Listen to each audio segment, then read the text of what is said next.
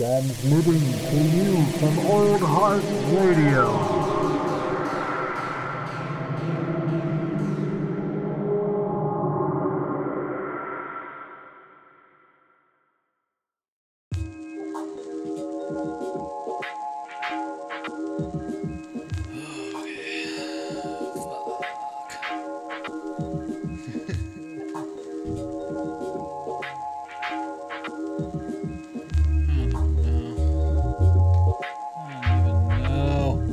Hello, hot dogs! That's right. This is another episode of Coffee and Contemplation. I happen to be your host, Old Heart.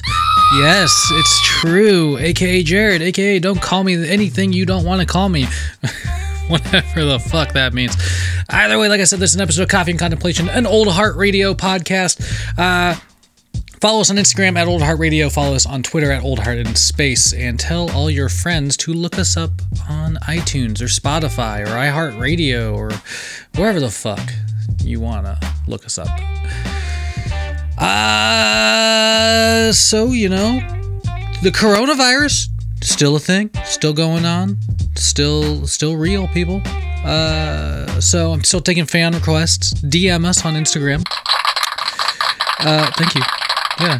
Well, actually, that applause really should be for superfan Mariah, who asked us to do an episode on Lord of the Rings: The Return of the King, as in the movie. Apparently, really did not like it, which is totally fine. It is my least favorite of the three movies, the Peter Jackson Lord of the Rings trilogy. It is definitely, I don't know, it's quite a grand movie in scale, but I feel like The Two Towers is actually, you know, god damn, it's tough. It is so tough to tie. I don't know. I think I like The Fellowship of the Ring the most, mainly because I remember seeing it in 1999 with my then best friend Jason Wold, and I got sick and threw up in the movie theater. Yeah, straight up. So yeah, fond memories. I also remember being like fucking sketched the hell out by the Ringwraiths when I first saw them. Either way, though, we're not talking necessarily about that. We're talking about Return of the King. Lord of the Rings: The Return of the King is a 2003 epic fantasy adventure film, according to its Wikipedia page. Obviously, Peter Jackson is responsible for the whole trilogy, as well as the Hobbit trilogy, which shouldn't have been a thing. This movie, although definitely parts are not the greatest, we'll say. It won 11 Academy Awards. It's hailed as an amazing feat of like visual special effects. It helped usher in this current era of grand like trilogies or franchises. Like, you wouldn't have the franchise movie without the success of Lord of the Rings. Much like, you know, how comic book movies really took off with the success off the backs of like the success of Spider-Man, Blade, and the X-Men movies. Like this series of movies proved that you can pull off like a fairly faithful, well-received adaptation of a beloved literary property, or like, you know, property like this. And that's the thing about the Lord of the Rings movies is that they just like comic book movies would come under huge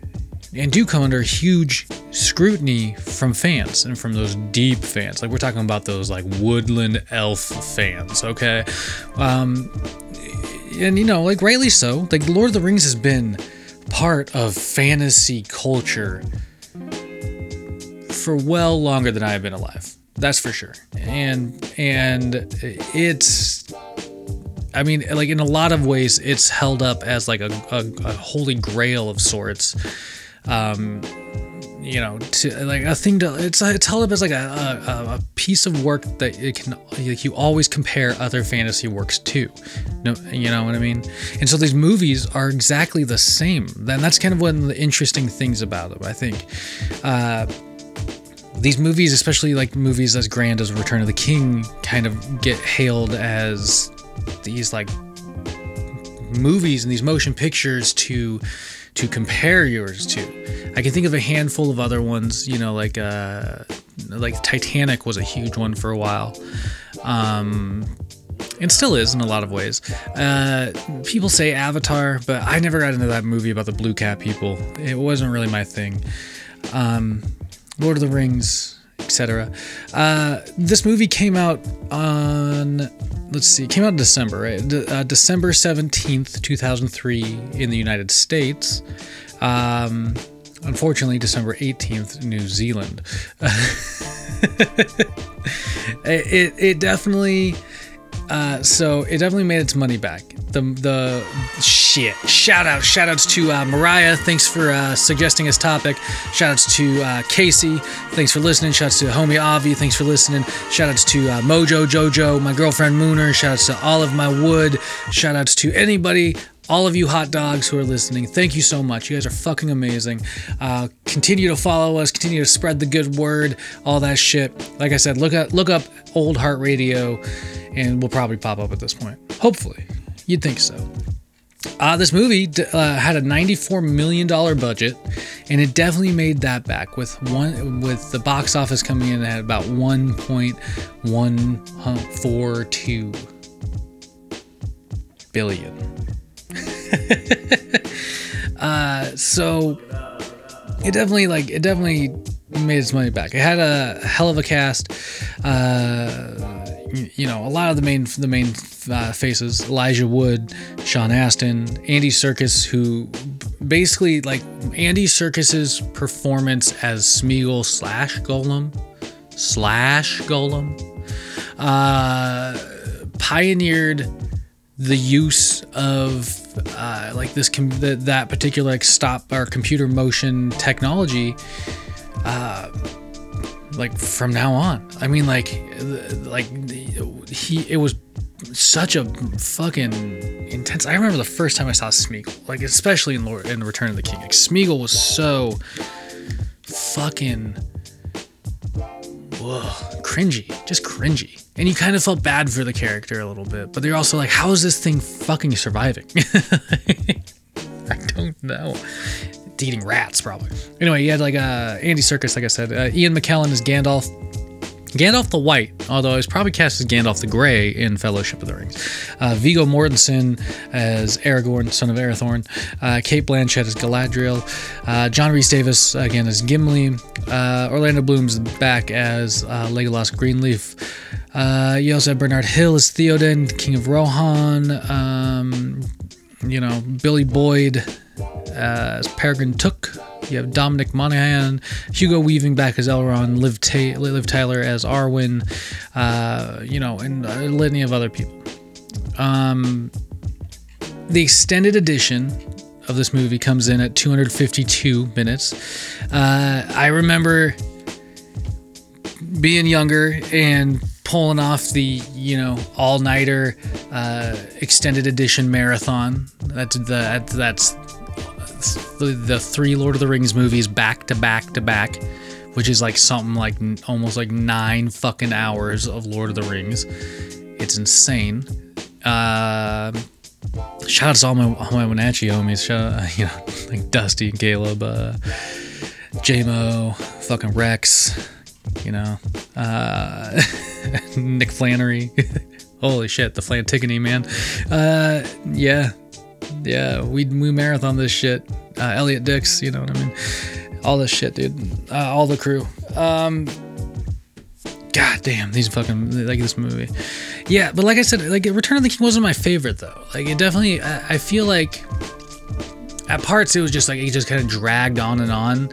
But that's the thing about a property like this, is that even though it feels like you're stretching it out, I imagine going into it and going into like the writing process of it and going into directing it and whatnot, you had to weigh the options of like how much you pay, how much do you pay tribute to the source material? How do you balance the need to move a story along effectively in a completely different medium, aka film, versus like how the story is able to be drawn out and explained, and all these details are being able to be explained in the book. And that's something that's so relevant. That's something that I know we've talked about this a little bit on Matinee Edition with my co-host Lucas. That's another Old Heart Radio podcast. But we've talked about it a little bit, where it's you have properties like Lord of the Rings, or comic book movies, or comic book characters, where these properties are well established and beloved by millions of people, hopefully millions of people. We'll say hundreds of thousands of people, but beloved by tons of people, or kilos of people, whatever you want to say. And so you have to you figure out how to make it what they want, because they want the original material exactly on screen. But you can't do that. Otherwise, if you try to make a movie, if you try to turn the book, The Return of the King, into an exact movie, nobody's gonna sit down to watch that entire thing. Nobody, and so you end up with these jammed in there parts about like the fucking Eagles. Okay, you don't get much play on the Eagles the entirety of the movies. You see the Eagles one other time before the end of the movies, and they save Frodo and Sam from the fucking side of an exploding volcano while they're surrounded by lava. I don't know. I got questions about that. The fact that those hobbits are able to walk into, sneak into Mordor, kill a bunch of fucking orcs, and go unnoticed like that, like they do. Oh man, I gotta be honest about that. But then again, we can't judge a fantasy fiction piece on the nitpicky things that we know don't work in reality. I do it all the time, but then I'm like, wait, this is in the context of a fictional world. This is in the context of the world of Middle Earth, or this is in the context of the Avengers, the Marvel 616 universe. It's all made up, much like this podcast. It's all made up. This has been another episode of Coffee and Contemplation. I hope I rambled on about The Return of the King long enough for you to be mildly entertained. I hope everybody's doing well, keeping your paws clean. Wash those fucking things. 20 seconds, you know what I mean? I hope you're all desperate enough to finally be listening to Old Heart Radio for your entertainment. But that being said, I really do hope everybody's taking care. Thanks for the topic suggestion again, Mariah. You're fucking awesome. I hope you, in case you're taking care as well. Shout outs there. So go out there, use your brains for good, because every day is a good day to ripen up the coconut. And you know what they say at the end of every one of these podcasts? We always got to do it. Keep your stick on the ice.